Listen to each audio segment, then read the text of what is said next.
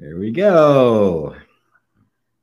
Hello, everyone. Welcome to a meditation a day. We are so thankful and grateful that EWN has invited us to do so the very first Monday of every month. So Master Spiritual Teacher, GP Walsh, and myself, Lisa Berry, are here to, we don't get to do this very often because we don't do guided meditation. So this is something I look forward to all the time, GP, and I know the people do. And we like to have a theme. So I've chosen the theme today, and it was inspired from yesterday's satsang. And to those of you who are coming over from satsang to join us today and you're new, welcome. Thank you so much for being here. And thank you everyone from EWN. We'd invite you to satsang as well. so something you said yesterday, GP, was I don't know if you said the flow or the transition from I, me, mine. And I was like, oh, that's a good self-inquiry. That's a good transition. And then something that came to mind with that was when we often ask the question, or no, we're seeking and are in search of, and we say that thing like, there's got to be something greater than me that I'm connected to. So I wanted to kind of tie those together because I feel like there's something there. And just before we go into that guided meditation that a GP will take us through, when we are searching for that, there's got to be something greater than me. I still feel a sense of separation with that. And I wondered if that ties to the flow of going from I, me, mine. Well, I, me, mine is the structure of the sense of self, the persona, which will inevitably feel separate. Even whether you don't have to be separate in order to feel separate, right? You can feel alone in a crowd, right? And you can feel quite content by yourself. It's not circumstantial. So there is something greater than myself, and that's a good sentiment to have. It's a great start because it's humbling. It sets one's intention in a direction to find that which is greater, find that which is beyond my mere human opinions or desires, something that's bigger and would of necessity be valuable and bless all, not just me. And so it's a step out of the selfishness, right, that is inherent in the egoic mind. And the substance of the egoic mind is I, me, mine. These are just three words to indicate. I mean, I is our formal name. We all have the same name, and it's I. Nobody refers to themselves as, Bob or Lisa or GP. We don't refer to ourselves in third person. So everybody has the same name, and it's I. And it's what you're referring to when you're talking about yourself. And me is more of a street name, right? It's a different usage of it. But the real killer is mine. Because nothing is yours until you imagine yourself taking ownership of it. So let's say a very unpleasant feeling or thought comes to the surface that you're feeling. Now you do have a choice. For the most part, we don't know that we do, but you actually do have a choice of whether or not you take ownership of it. If a feeling comes up, I can either just notice that a feeling has come up and watch it, and it will eventually go, because all feelings do come and go. Or I can say, my feeling, and now I grab a hold of it, and I create a story about it, and now I'm immersed in something that in fact isn't yours. And that's all that power of that word of just saying mine or my thought, my feeling, my problem, my circumstances. And that's how they get attached. And notice the feeling itself doesn't come and announce itself. I'm yours and I'm a problem, right? It's just a feeling, right? So the interpretation of it as being mine and my problem is purely a habit of the mind, and one that can be seen through and dropped relatively quickly. Because the moment you see, oh my God, none of these are actually mine, right? The tide has turned. Yeah, there'll be some habit there, There's a habit of identifying with thought, and then there's those thoughts that we're very proud of and we're very attached to. I want that one. That's mine. But when you see that none of them are, then suddenly there's it's like a breath of fresh air. It's like freedom opens up. It's like, so I don't have to get rid of this thought. No, you don't have to get rid of it. It's not yours. Don't worry about it. It lets you off the hook. That's my favorite line. And at the same time, which is almost tricky, like at first we think, oh yeah, this is good. But then on the flip side, we can feel a little bit, well, what I got the word was disappointed that, oh, that really great thing that I felt was mine. My optimism, right? Like something like you could be happy, like my optimism, my enthusiasm. But you're like, oh, well, now you're owning again, and you have to take care of it, and you have to live up to it, and you have to share it, and you have to offer it. So and you're immediately afraid that you're going to lose it. Lack, scarcity. You cannot help it. Everything you get attached to comes with the fear of loss. Right. So everything you grab and hold on to includes the lack of it. Yes, that's actually about our abundance and scarcity, which I will talk about at the end of the meditation. But so there was something that I wrote. Okay. So as we go into the guided meditation, because I know everybody here is looking forward to. Hello, everybody who's showing up! Yay! There's something I heard this morning, and it said more than meets the eye. And I went, oh, I love that, because you always begin our guided meditations with, let's just close our eyes. Yes. Remove that. So let's find out what meets the eye more. What's more than meets the eye, and that ownership and that responsibility and that mine state. And, yes. And how do we soften it? How do we loosen the grip of the I, me, mine? Yeah, well, that is the challenge. That is the spiritual journey, loosening that to the point where you don't hold on to it at all, and it can't hold on to you. Right. Yes. So would you be so kind to take us through a guided self-inquiry meditation on how we can begin to explore what we think is ours, what we are identifying as mine, and then wherever we go from there? Okay. All righty. Let me do that. I'll sit back. Please enjoy, everyone. Let me mute her really quick. Oh. Yeah, okay, we're good. Alrighty, so as Lisa so kindly pointed out, just close your eyes and take a couple of breaths. We're going to make just a purposeful and intentional pause in your day, whatever it may have contained, whatever may be going on. Just decide for a moment that you are important enough that you're just going to withdraw. First by closing your eyes, then by just setting an intention to spend the next few moments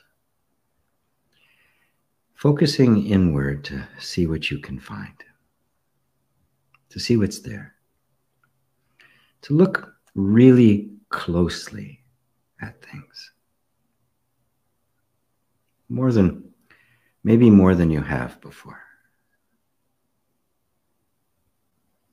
With the hope that it leads to a greater sense of freedom and peace.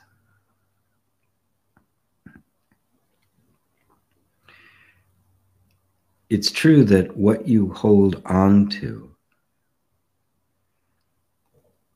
determines the character and quality of your life. Whatever grabs your attention, or more accurately, whatever your attention grabs onto, is the determining factor as to the quality, the quantity, the character of your entire life. Because, of course, your entire life is nothing more than where your attention is going right now.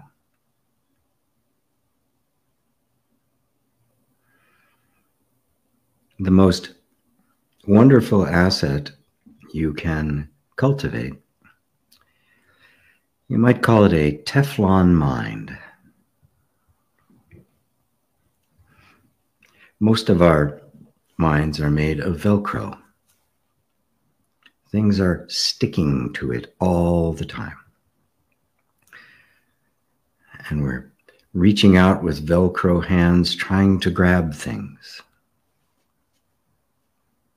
hoping that having and holding that thing will bring me freedom, peace, a sense of well-being.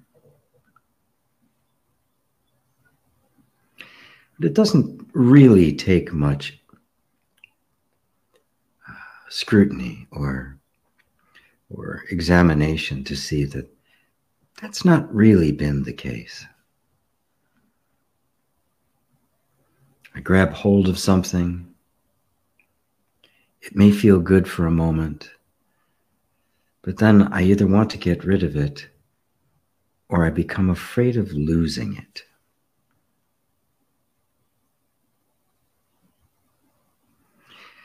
So what is it that makes these things so attractive to us? What is it that holds on so tightly and can't just become a Teflon mind where things don't stick at all? There for a moment and slide right off.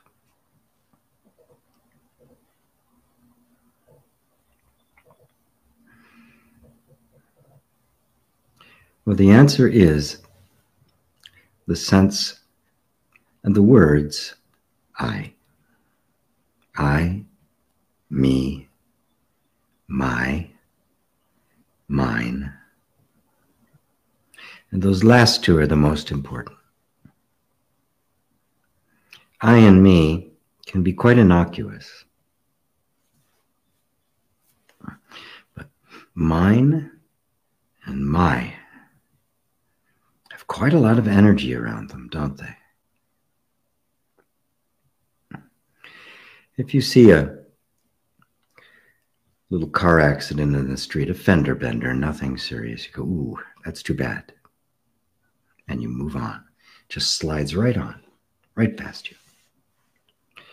But when your car gets the fender bender, all of a sudden it's like, ooh, it stings, it hurts. Oh, God, this is terrible. I got to do it. I got to tell the insurance company. It's going to look terrible. Are they going to cover the whole thing? You can see where it goes. And what's the difference?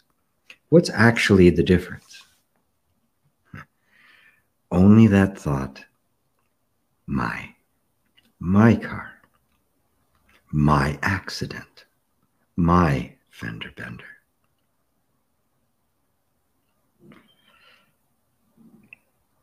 Now contemplate this. Take this in. Notice how so many things go on in the world, and they do slide right off of you. Many, many thoughts go through your mind all day long. Most of them, they slide right off you. Feelings, same thing. Sensations, oh my goodness. Literally trillions of them, constantly. 60 billion a second. And most just slide right off. But then some feeling, some thought comes up and it sticks. Now, it can't stick. It doesn't have hands. It can't grab you. So something in you is doing the grabbing.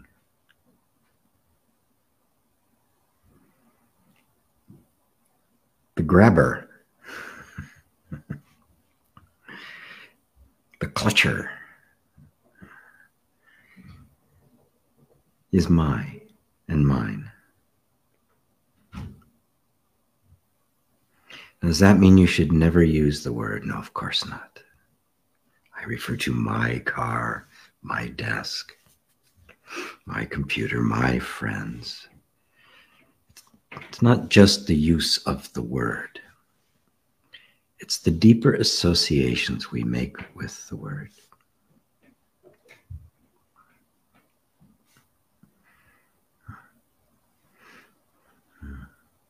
At some point, whatever you regard as yours right now will fade away.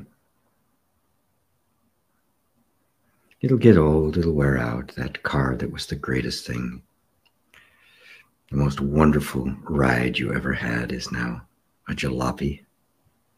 They don't even make parts for it anymore. Everything is like that. This is the nature of life. This is the cycle of birth and death. This is Shiva's wheel. It will go on.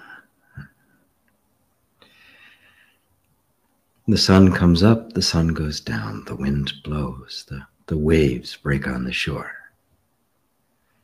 Your waves, is it your sun? Or is this all just an enormous cosmic event?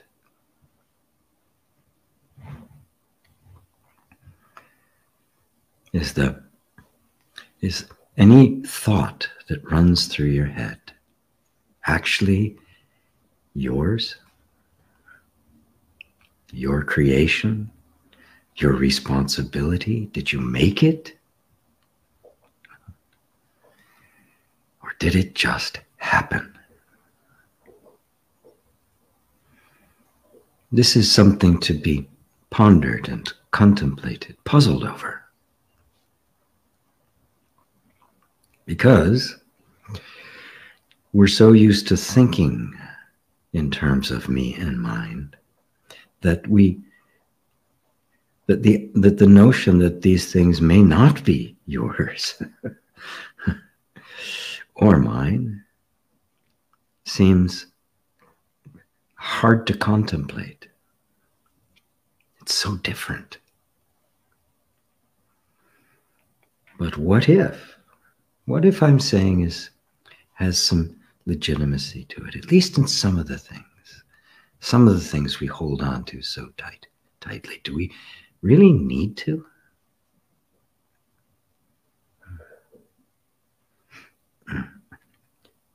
And if you let go of something and it does just float off, or it stays, is it really your responsibility? Is it your need? Is it your loss or gain? Again, notice the reference point is always I, me, mine. What is life like without that?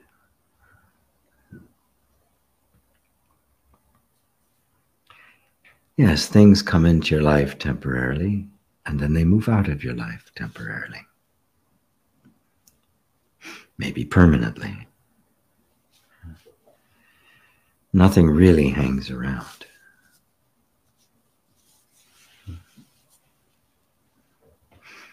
Just imagine yourself. You're sitting at the table with your whole life, and you just sit back and let go. Give it permission to live however it wants to live. The things that are there, you can call them mine, but don't really believe them to be yours.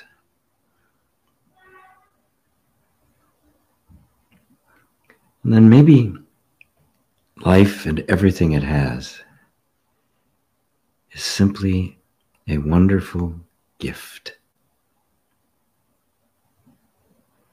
A gift that's going to come, run its course, and eventually leave.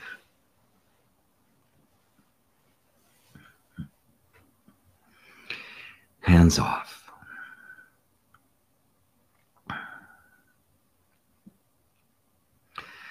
And just notice what that feels like.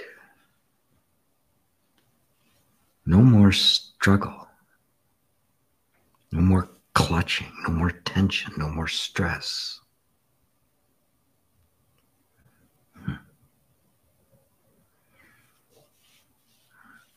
Allowing everything to be just as it is.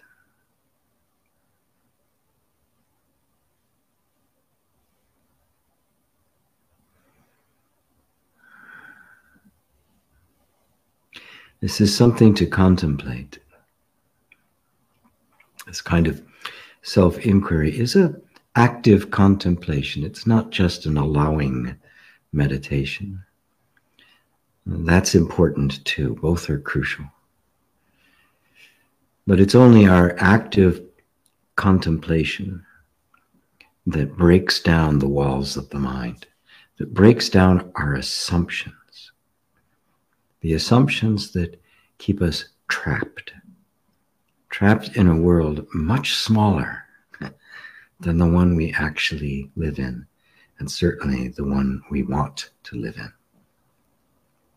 It's all here, all for the taking, but not for the keeping.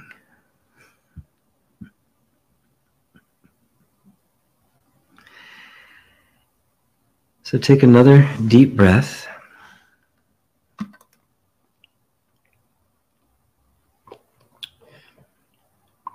Move your body a bit. And when you're ready, you can open your eyes.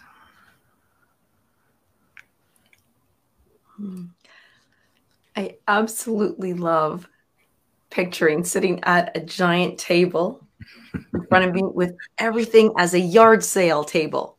Just let it go. Table of life. Here it goes. Who's stepping up next? Oh, hands off is so relaxing. Yes. Oh, thank you. That is so, I feel so free right now. and in that. It is very freeing. Yeah. We clutch onto our lives. Yeah. Desperately. Right.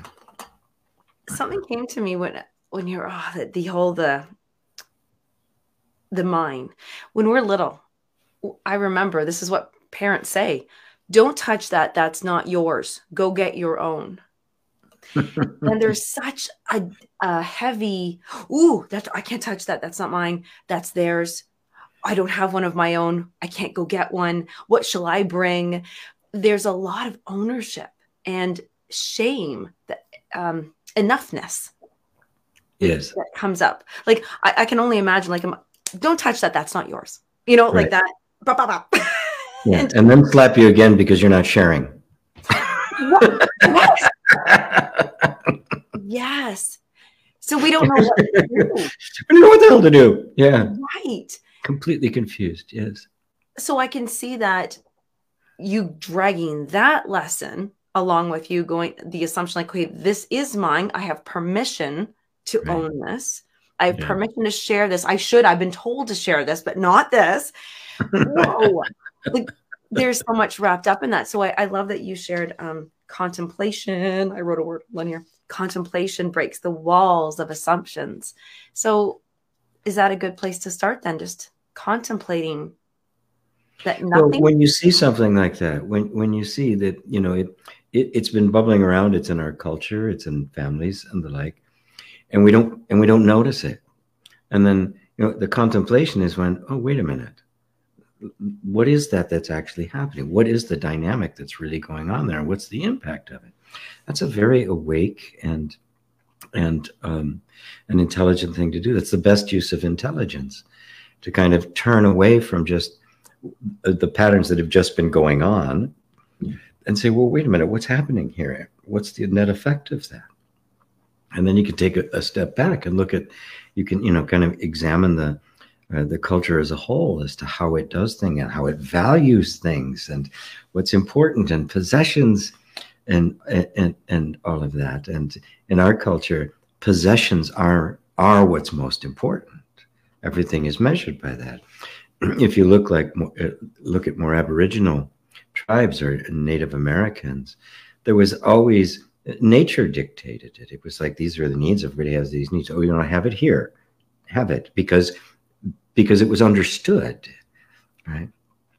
Right. Yeah, there was, there's a difference between private property and personal property, legally speaking. People don't realize that, right? There's public property, private property, and personal property. Personal property, your car, the clothes you have on, your cats, right? The place you're living, that's personal property. Private property is common property that's owned by somebody. Right. And it's really a big deal, because that means that, the guy who owns the factory, that's private property. It could very easily be owned and run and managed by the people who work there, but instead it's owned by one person or group of people for their benefit, not for the benefit of the whole. That's private property. Big difference. There is. The rules change. It's a very significant change in the rule that changes the entire structure of the world in which you live. Completely redefines things. It really does. Yes. Before, because this is our shorter show, I wanted to read a question from Amy. Amy, I was going to say Tammy. How can I find peace and safety within me? I saw a horrifying accident recently. How can somebody die like that? So there's this conflict, the struggle. Like, I don't want it to be like that. I want it to be like this. And is there an ownership? Like, I saw this and now it has a hold of me. I'm going to let you take it from there, GP. But well, the first thing to do is to acknowledge that it is horrifying and that your nervous system is going to react to it. And it's going to react in a way that it would love to find some way that it could guarantee that it's not ever going to die. That's really what that's about. That's what the horror is all about, right? And it's going to look for it, right? And it's not going to find it, because the fact of the matter is the body is going to die at some point. That whoever that was could have been any of us. And this is, and I don't want to like make it sound morose or anything like that. But if we first just deal with the fact that there's a certain amount of grief there, and that the body needs, tapping would be a very good thing to just kind of give it the sense of safety and stability, so it can come to terms with it, right? And process it as, yes, I experienced that. This is always here. This possibility is always here for all of us. There's no point in ignoring it. And the thing is that your body and mind, mostly the body, is perfectly adapted to be able to deal with it and avoid it and keep it from happening to itself. Your mind is of no value to be ruminating on it. So we can just start to let it go from the mind and just feel it in the body. And then if you really want to take it all the way, you can use it as a meditation on your own confrontation with death, because we all have to face it. We don't want to. We want to push it away. There's no such thing, right? And believe me, if you come to terms with it and you accept it as the inevitable end game of all of us, and it's happening all the time. The body is constantly killing off cells and making new ones. Then you begin to realize that this is the cycle. Everything works this way. And then you can ask the question, do I die?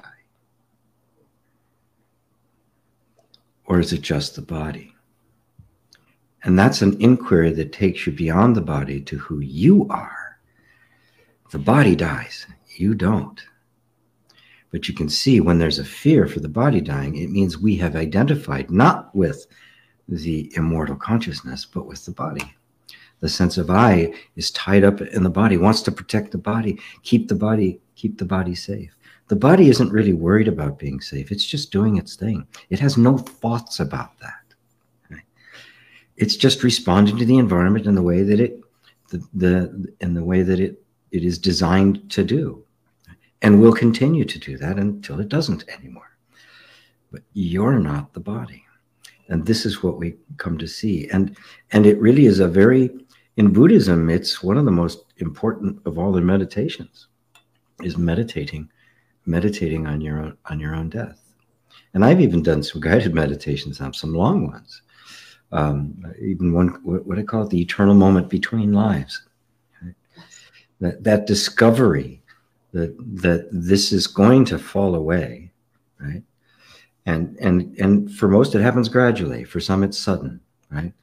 But, a lot of me has already fallen away. There's a lot I used to be able to do I can't do anymore, right? So it's, it's like, oh, yeah, it's real. It is going to fall away. And it just said, okay, well, then who am I? Who am I that is experiencing this, right? Who is it that was here that could even recognize that I can't do that anymore? I mean, there was something there recognizing when I could, and that same thing is still there recognizing now that I can't. So something is still here. Is that going to end? I can tell you no, it's not, but I urge you to find out for yourself, to look so deeply that you become convinced. Oh, no, I'm not going anywhere. But everything comes and goes. This is the great blessing, and this is really what I was trying to get at with the meditation. They take your hands off it. It is all going to come and go. There's no point in calling anything mine. It's on loan at best. It's a short-term rental at best.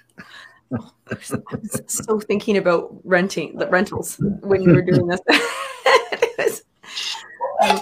And actually, Amy, for yourself, as well as everybody here, there's one thing to hear this, which is very helpful. And we think about it, we're hearing it. That's very intellectual. If any of you, especially Amy, email myself, Lisa at omschool.co. I can put the links there too, but I'd like to invite everybody to at least try out the Tappist monks for free. Just come on over on Wednesdays. We do this tapping and you work through it with GP. So we're in a class setting, because I know that sometimes I'll hear something and I'll think, yes, and then I'll go, whoa, what do I do with that? Incorporate it, because it really does require a practice and allowing that nervous system to be safe. And sometimes we just need support and help. So please either comment here and I can reach out to you, or reach out to me, or go Lisa at omschool.co. And on that note, because I know we're wrapping up here in the 5 minutes, we love coming here. EWN is so gracious. I love that we're able to show up and do this just once a month, but it feels like there's so much more.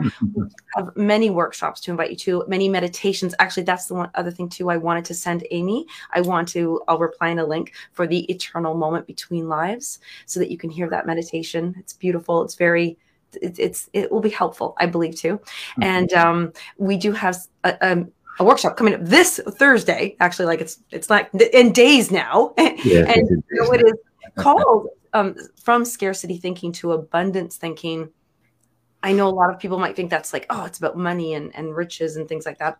But when we're thinking about scarcity, it could be scarcity of our lives, scarcity of our body, scarcity of the things that we are going to run out of time to have and do, and then to abundance thinking.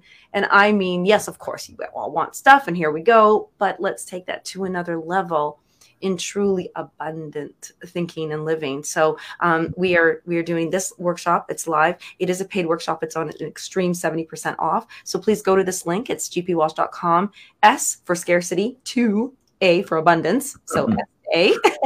So pop on over there and sign up. And even if you can't make it live with us, that's at 2 p.m. Eastern. The replays and all the materials before and after are incredible, well worth it, and also a great gift if you want to buy it for somebody. Well, that's right. It's gift giving time. It is gift giving time. So I do urge. So we've got anybody just connect with us, because between the meditations I'd like to share with you, the VIP ticket to come complimentary to one of the Tappist monks session. It's like 2 hours on Wednesdays. Phenomenal, like wow. And then also too for the Scarcity to Abundance Thinking workshop. So with that, GP, I did have a question. I got to think back to where it was. Hold on, because I want to close off with this. Hold on here. No, I'm not going to find it, but it was really good. It's okay. Just because we were so I, me, mine and letting go and all that. I think it was about renting. Is that how, some people can find, I'm not good enough, I can't own something, so therefore I have to rent it. I just wanted to close off with that. Is there a way we can, I guess, is it through the self-inquiry and through the assumption dissolving that we drop that ownership of lack, shame, not good enough, not enoughness, that we can say, yeah, I'm renting this. It's cool. It's all good. Yeah. Well, I mean, you don't rent your life. That's yours. Right? Oh. Yeah, that's not a rental job. That, that's permanent. That is the only possession you actually have. And it is, yes, you're dropping my problem, my belief, my lack. I mean, it's all, we get attached to ideas, even ideas we don't like, right? Because we believe them to be true. And so this is what I'm like. Oh, I've got to get over this. I've got a really bad mindset, right? And then you try to do everything you can to try to get over that mindset. And you don't have to. You have to dig further down to the place where you find that it's all there already. You don't have to get it. You came batteries included. And so it's not a possession, but it's not the absence of possessions either. It is all included in you. It is all a part of you. And those things can come and go. I mean, you lose millions of cells every second. Nobody goes, where did they go? Oh my God, I'm falling apart. No, nobody does that, right? For me, it would be, oh my gosh, look at all the hair on the floor. I'm losing it. I'm losing my hair. I'm losing my hair, right? I'm losing my colored hair, right? Oh, wow. That is helpful. I so appreciate this. A friendly reminder, just everybody go back and rewind, go through the guided meditation, the exploration, the self-inquiry again.